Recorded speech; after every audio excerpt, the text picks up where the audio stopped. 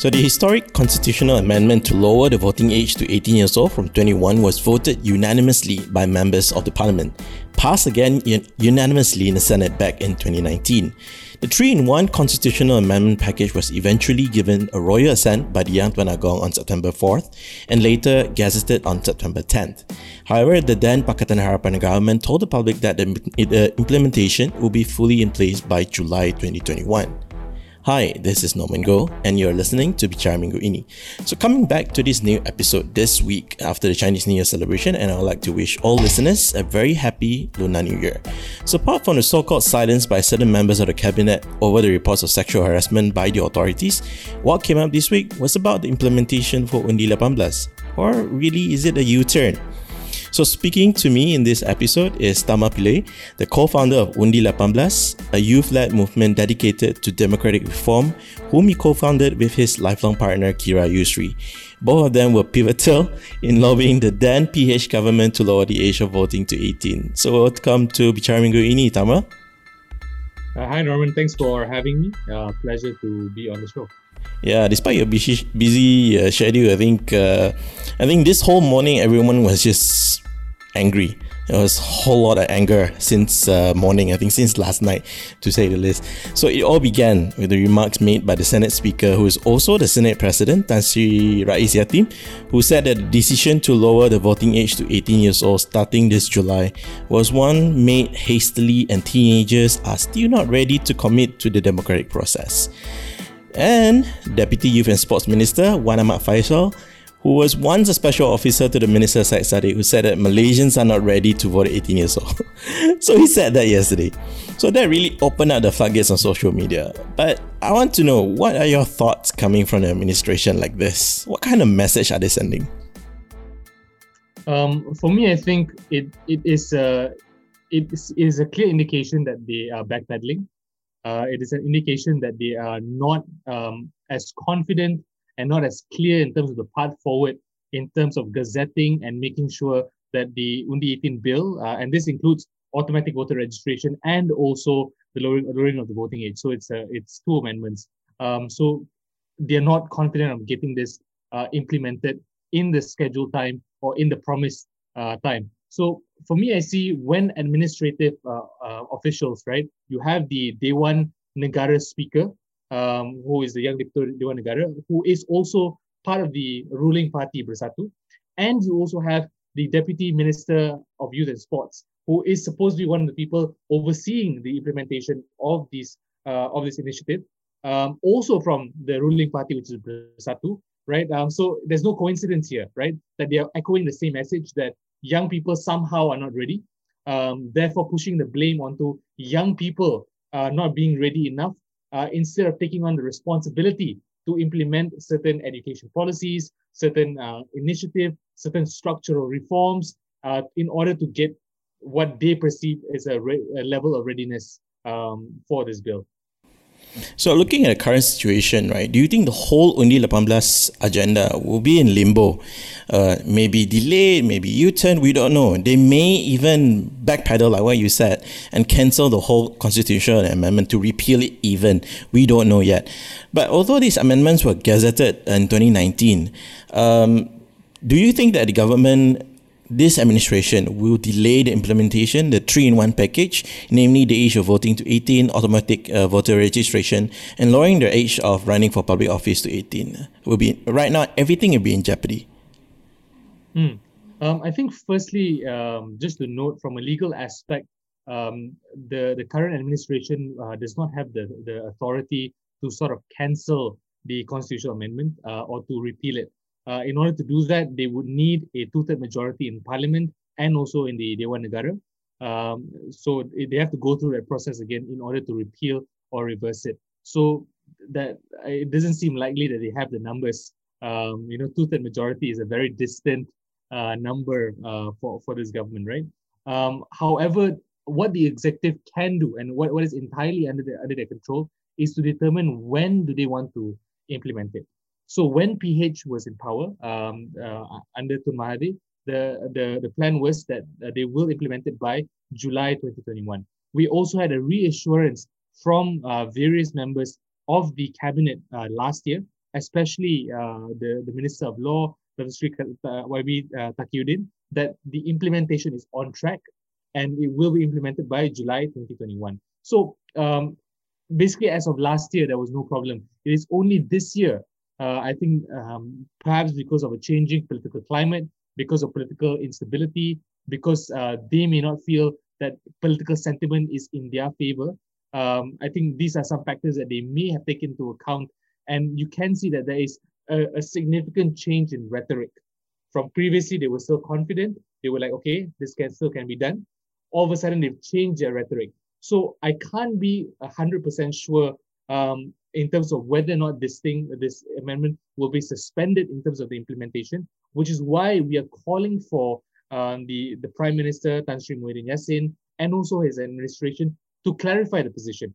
Is this going to be implemented on time so that we will not speculate, right? Because what we have right now, what the public has been seeing, is that representatives of his administration, and these are not low-key members. This is the deputy minister and also the leader of the Dewan Negara, two very important figures, both saying that they're not confident on the implementation. So we need the government, especially the Prime Minister, to re-clarify and restate his commitment to implementing the Undi 18 bill by July 2021. So in your opinion, why is it so sudden, this kind of topic suddenly, crop up again? Although it was given a reassurance by the de facto law minister last year, that was done. Like what you said, the political climate has changed in this year particularly, has changed tremendously. And, what was said last year may not be implied again this year. What made that change in the position, possible change in the position of this administration? So I think in terms of public sentiment, right? So for us, I think we've been hearing rumors already for the past few months that there was a change of position. It's just that it was just rumors, and we did not want to take action or to speak out on rumors. I think that's a normal, that's a normal principle that you take. But I think people started reacting and people started strongly discussing the moment Rais Yatim, who released a statement or had in his interview questioned the logic and the validity of the amendment. I think that was one level, right? So there were a lot of civil society organizations, a lot of political parties that responded to that. And then we had a second representative also from the administration, YB Senator Wan Ahmad Faisal, who also repeated the exact same sentiment that the youth were not ready. In particular, in his words, the Malay youth were not ready to be engaged politically, and therefore more action needed to be taken. Right. So this again was another sentiment that basically where a lot of people from civil society and also the youth in general were questioning what is his government's commitment. To answer in terms of the government's change of stance, I think I sort of touched on this earlier. I do think that there has been a shift in sentiment from the general public in terms of their perception towards this government. I think perhaps the issue of the pandemic management, the issue of management of the economy, of the education processes, whether it is in terms of the primary, secondary school issue, or even the university level management of education. I think these are some key issues where there's a perception that mismanagement has occurred or things could have been done in a better manner.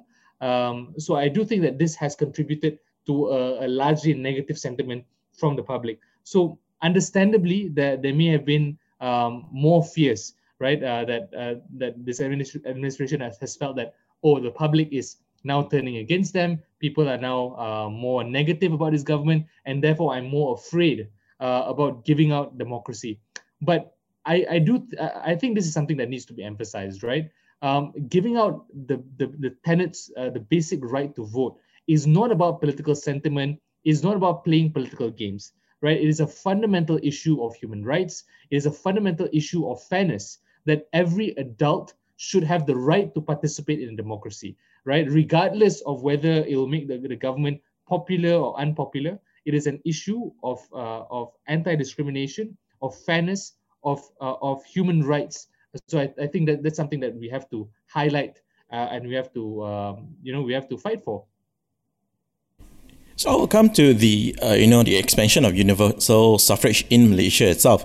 So looking at this, there are also some questions. You being yourself, Kira, and also quite a number of the civil society organizations have been working closely with the previous administration in pushing for these amendments. Since 2018, 2019, and now in 2021, what has been some of the challenges? Of course, there are some questions right now saying that why, although the amendments were they were gazetted in 2019, how come all this, the three-in-one package were not in place last year? Why does it take so long? How come the previous administration did not implement it? So essentially, what happened was there was a political agreement between the government and also the opposition at the time. So that was UMNO, PAS, and GPS mainly, right? So there was a discussion and an agreement that the implementation of the lowering of the voting age would happen concurrently with the implementation of automatic voter registration. So in a way, it was a gentleman's agreement. It was an agreement that okay, let's do this concurrently. Which is why the lowering of the age of eligibility to become a candidate in an election has been decreased back in 2019, right? So while there were 3 amendments that were done at the same time, the first amendment, right, which is to lower the age of nomination of candidacy, was implemented immediately, automatically, right?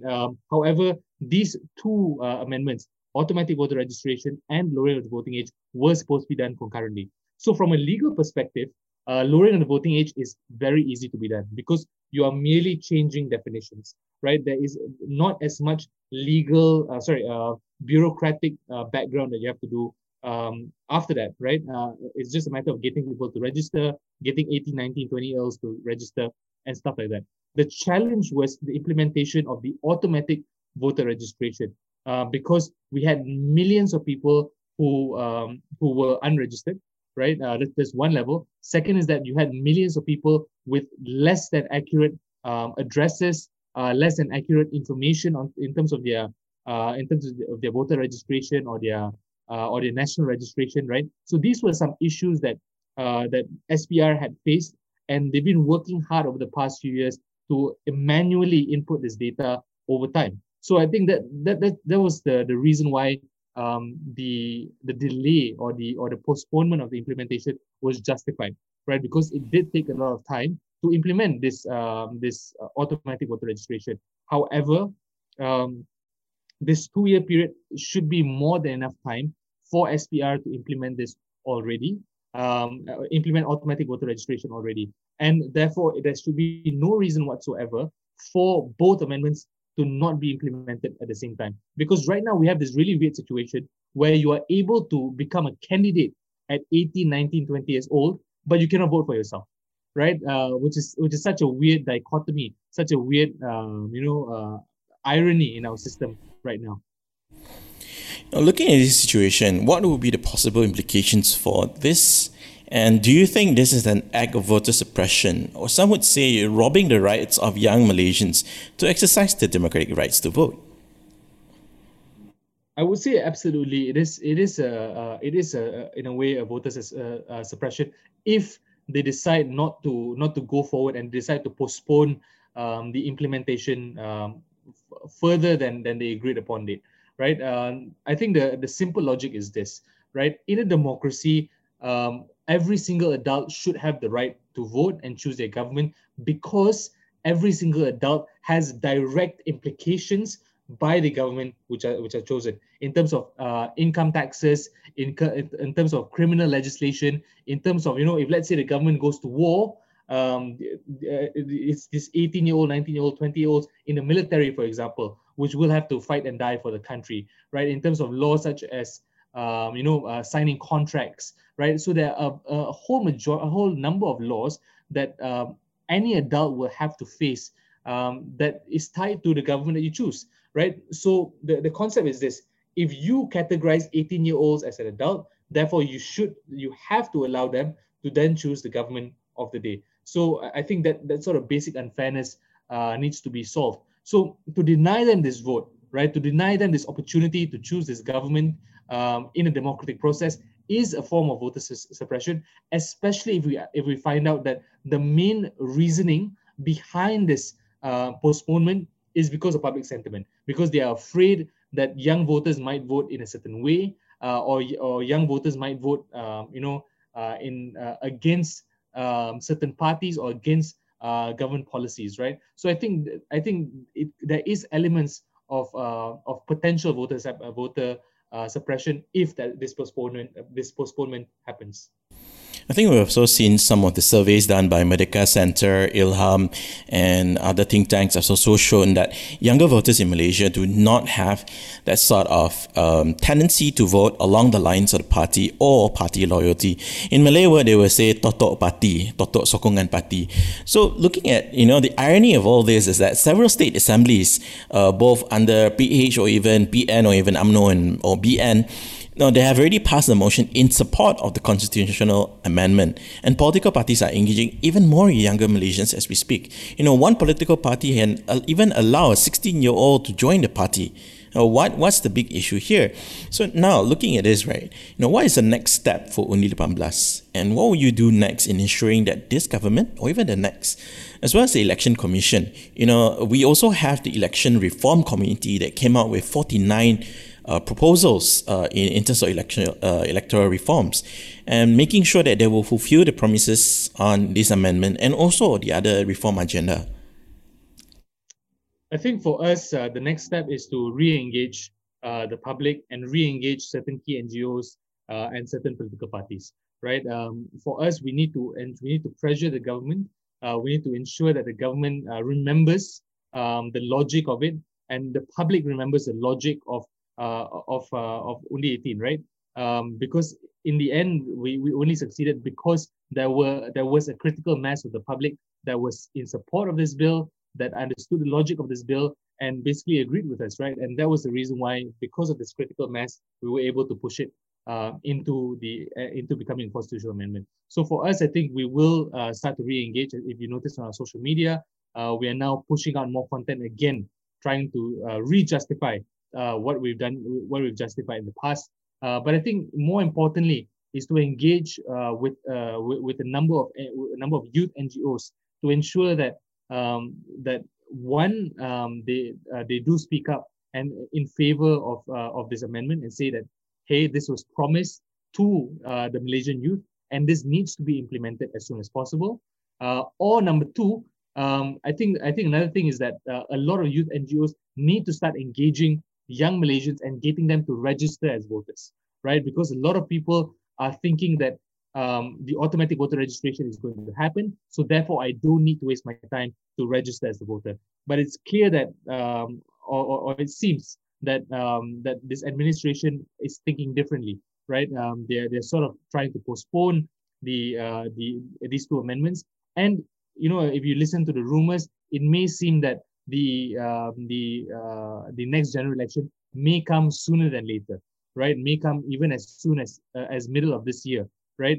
So with these things in mind, it is very important that youth NGOs and youth organizations engage on these two issues. One is to push for the gazettement of this bill, of the implementation of this bill, and number two is to push their own members and also the youth in general to start registering as voters, so that we are able to be involved in the democratic process. And of course, we will also have to start or restart our engagement with key political figures within the government and opposition, right? We have to remind them that this is a bipartisan effort, that in reality, young voters are not going to vote any particular way. They're not going to be pro PH or pro UMNO, for example, right? Because data has shown us that young voters are not, they're not similar to young voters in the West, where young voters always lean Democrat or always lean Labour Party, for example. That's not the case in Malaysia, right? Young voters tend to vote based on race,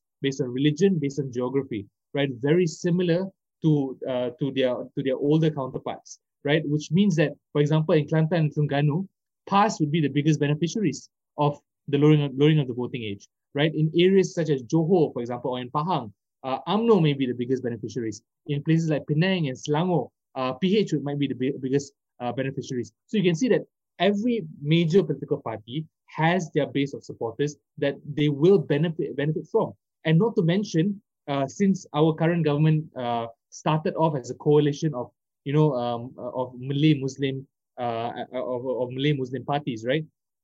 Just to remind them also that young voters, especially the latest bunch of young voters, have a higher percentage of Malay Muslim voters, right? So it's extremely ironic and extremely weird if this administration is afraid of people that are basically their target demographic, right? Higher percentage of Malay Muslim voters, people that may benefit them in places like Kelantan, Terengganu, places in Johor, Pahang, and all that stuff, but they are somehow afraid, right? So that gets you to think, right? Why are they afraid, right? Because all data shows that young voters are not going to be skewed in a certain way. It is fair game. It is bipartisan. So it's time to get it implemented. So the emergency is, slated to end by August this year, and the calls for general election is just around the corner. I mean, all parties are all looking for election. So what is your reading of current political landscape? Back then, in the 2018 general election, it looks like it's going to be a two-party kind of side. A very obvious line was drawn. But after what happened post Sheraton move last year, it's a whole different kind of game this time. It's a whole different political realignment. So how will young Malaysians vote this time around? Honestly, I think it's very, very hard to say. It's very, very hard to say. I honestly can't even make a prediction right now because we don't even know who are the players yet, right? Is it going to be PN versus PH plus, right? Or is it going to be PN, which is Bersatu and PAS plus Gerakan, right? Or versus BN, which is UMNO and UMNO, MIC, MCA, etc., versus PH plus, right? So it might maybe a three corner fight. There's also potential of certain PH parties maybe working together with UMNO in certain areas, right? There may also be state-based coalitions where parties decide, hey, you know what? On a federal level, maybe you guys can collaborate, but on a state level, we don't want to work together, right? Which might be the case with UMNO and PAS, right? Or PAS and what we see in Sabah, right? Where exactly. That's very, very good example too, right? Where on a federal level there may be an alignment, but on a state level there may be a disagreement, and therefore a clash between so-called friends, right? So I think these are things that are very complicated. And to add to that, also is also the issue of who will be the next political leaders, right? Who's going to be the prime minister candidates for each of these coalitions, right? So I think it's very difficult to really determine anything right now in terms of who might be the candidates, who might be the best choices that Malaysian youth will choose. However, I do think in the end, fundamentally, Malaysian youth will vote very much according to previous trends, right? Which is according to racial, religious, and also geographic linkages, right? So that's not going to go away. So which means that if you are a Malay Muslim youth from a rural area, you probably won't vote for DAP, right? So you may choose one of the Malay majority parties, but the question might be which coalition you might prefer, right? I think that may be the question that you may have. But fundamentally, I think this is across all polls, right? One of the key issues that young voters tend to vote on across demographics is economic issues, right? So those who manage to sell economic populism, who manage to show that, hey, we have the right credentials in terms of protecting young Malaysians, giving the right benefits to young Malaysians, providing more welfare, providing more job security. I think these are the people that will be able to benefit the most and be the preferred choice. However, honestly, at this point, it's really too unclear. Who knows? Maybe Bersatu might make a move and try to get UMNO disbanded. Perhaps we might have a snap election earlier than August. Right? There are just too many variables to be able to guess accurately. Looking at it, like what you pointed out very clearly is that it's just the bitter old men fighting for the primacy position again. And then Women are always being left out. Young people are always being left out. And it's also very interesting to see how things are going to come about. Sarawak State election was supposed to be held this year as well. And that has to be seen. And to see how things are going to move, Muda is unable to get itself registered, Pejuang as well. And then we do not see that, a clear leadership from both sides. Both aisles of politics are really, really weak. There's also a possibility that we may end up into a situation on a very difficult situation that may be a hung parliament. That sort of uncertainty will just, lead up to this sort of upcoming election. We just open up the opportunities to just populist kind of manifestos and policies. Do you see that happening? To be very honest with you, I think the manifestos even in the previous election were extremely populist, right? They are so populist that when they actually came into government, they were not able to implement it, right? So I think that is something that has already been happening, right? A lot of times, Malaysian elections has a tendency for extreme populism, right?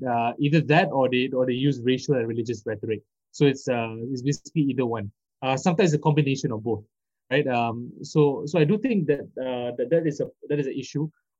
What I hope is that a lot of Malaysians become more aware and more more distrusting of political manifestos, right? Because we've seen all the parties in power, right? We've seen BN in the past. They promised you a lot of things. They did not deliver on a lot of things. PH, they promised a lot of things. They did not deliver a lot of things. Now PAS, for the first time, they're also in government, right? And they also promised a lot of things, right? And they are not also delivering, right? Whether it's RUU 355, whether it's the case of protecting ADIB, right? There are various cases, various examples where even past supporters are feeling that they're being shortchanged, that they're being cheated, right? So I think this is part of the democratic maturity that Malaysians have to undergo and understand that yes, political populism is exciting, it is sexy, it gives people feeling like, oh yeah, I'm just gonna fight for this party.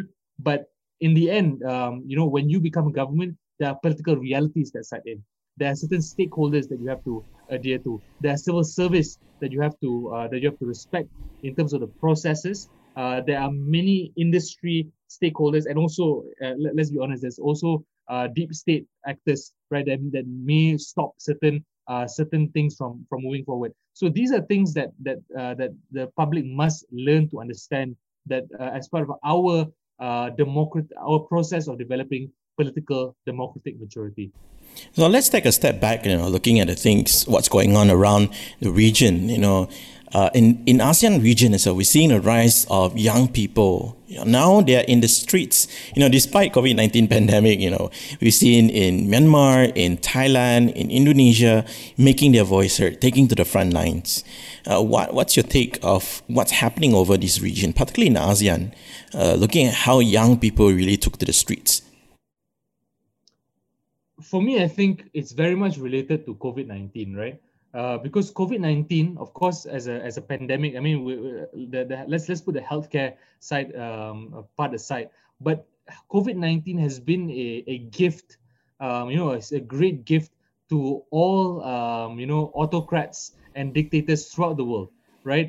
They've been using it as a foil to justify assault on democracy, to justify mismanagement of the economy, to justify anti-human rights, anti-liberty, and a lot of strong arm tactics, right? This is something that is consistent across the world. So what you're seeing is that in a lot of countries, they've been taking advantage of the fact that that their citizens are not able to speak up well, or they're afraid of the pandemic, in order to implement these kind of things, military takeovers, government coups, and all that stuff. So I think what you're seeing around the region is this sort of political frustration by young people against this sort of anti-democratic or basically autocratic governance, right? That they're feeling, hey, let's have our voice let's have our say, and we deserve a right to choose our government. We deserve a right to have better policies, and even with this pandemic, we deserve a right to live with dignity, right? So I think that's something that is that underlying factor where people are angry, are frustrated, they're feeling that like their needs are not being taken care of. So people are acting up, they're fighting back, they're protesting, they're rioting, and I think honestly, if let's say the administration doesn't get their act together, I wouldn't be surprised if we will see that situation in Malaysia too. So, I think on a final note, to see that we are learning from our neighbors that despite COVID-19 pandemic and its potential of getting infected, people are still in the streets in defending what is they hold very dear, that is the democratic right. In your final note, what do you say to a lot of young Malaysians out there? I think for young Malaysians out there who are listening, I think for me is to remember to fight for what you believe in, right? I think no matter which government it is, no matter what the political situation it is, have a set of principles, have a set of things that you think is important, and remember to fight for it, right? Whether it is for us, for me, I will always fight for the lowering of the voting age. I will always fight for the enfranchisement and the democratic rights of millions of Malaysians. I think that's something that's so important. And if you want to build a genuinely good country, you want to build for the future, you have to include the youth. You have to include young people and our desires into democratic consideration. But for your perspectives, right? If you believe in having a better economy, in better policies, better healthcare, better education system, better jobs, better wages, whatever you want, right? You can't just get angry on it, angry privately and not act upon it. Realize your principles and start working actively on it, right? You don't have to quit your job. You don't have to, sacrifice everything. But at the very least, start speaking up, start talking to people in your own community, start educating those around you, and start acting. That's something that's so important. And stop being apathetic, right? You are able to implement change. You just have to start acting. That really sums up our discussion today on Undi 18 and how things are going to move forward in Malaysia, whether Undi 18, Undi 18 is going to be implemented this year, or is it going to be, again, put in the back burner. We don't know about it, but we hope that the effort to make sure that we have universal suffrage in Malaysia should be implemented, it should be expanded, and looking at how we Malaysians as young Malaysians should be participating actively in the democratic movement. So thank you so much, Tamara, for joining me in this episode. And if you would like to support or give your ideas or any suggestions, you can always talk to Dharma or Kira, contact them at Undi 18.